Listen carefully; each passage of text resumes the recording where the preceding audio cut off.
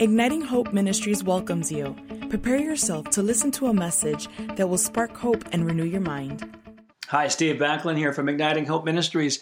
Thank you for listening to this podcast. This is part 3 of my series on leadership, using the word leaders in each letter of the word leaders to speak about one attribute that I believe is a sign of having strong leadership. Started with L, leaders in laughter, and knowing that those who can laugh even at themselves, and that is a sign of being healthy and a sign of good beliefs. And secondly, in our last podcast, we talked about leaders expect good things. And today we're going to talk about leaders are advancers. They're forward moving. They're actually going somewhere. Leadership is about having people follow us on a journey of taking them to a higher place within their lives, within their families. I think it's John Maxwell who says, hey, if we're leading and nobody is following us, we're just taking a walk. And so, but the implication is we're actually going somewhere.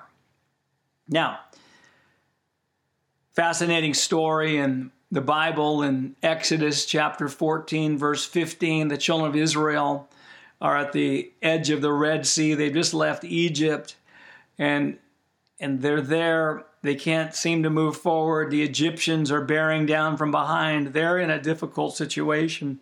And here's what God tells Moses after the people are crying out to God to help. He says, he tells Moses, why are you crying out to me? Tell my people to go forward. And I'm sure Moses thought, hey, I thought crying out to you was called prayer. I thought that's what we're supposed to do. And I like to say this, there's a time to pray and there's a time to move forward. And moving forward, what happened in that situation when they began to move forward and Moses raised his rod at the sea, the Red Sea parted. It says in Philippians 3:13, it says, Paul said this, one thing I do, forgetting those things that are behind and reaching forward to those things that are ahead. And when we reach forward to those things that are ahead, that's part of leading. It's part of our own journey. We keep growing. We keep growing as a leader. We reach forward to things that are ahead for us, new opportunities, new truths, new adventures in life, adventures in our spirituality. And as we do that, it creates a draft in our lives that others can get into. We're not a leader because we have a message. We're a leader because we have a life. That we're actually growing. And I can't overemphasize this. I remember as a young leader in the 70s, and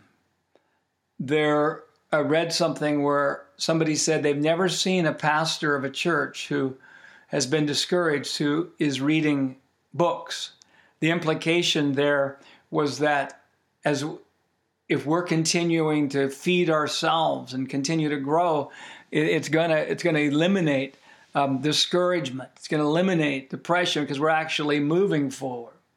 One of the greatest questions we can ask the Lord is, what does it look like for me to move forward in my life? What does it look like for me to advance? And as we share our own journeys with people, whether it's advancing in our physical health, advancing in our risk-taking and stepping out in God, advancing in whatever, in our family and relationships.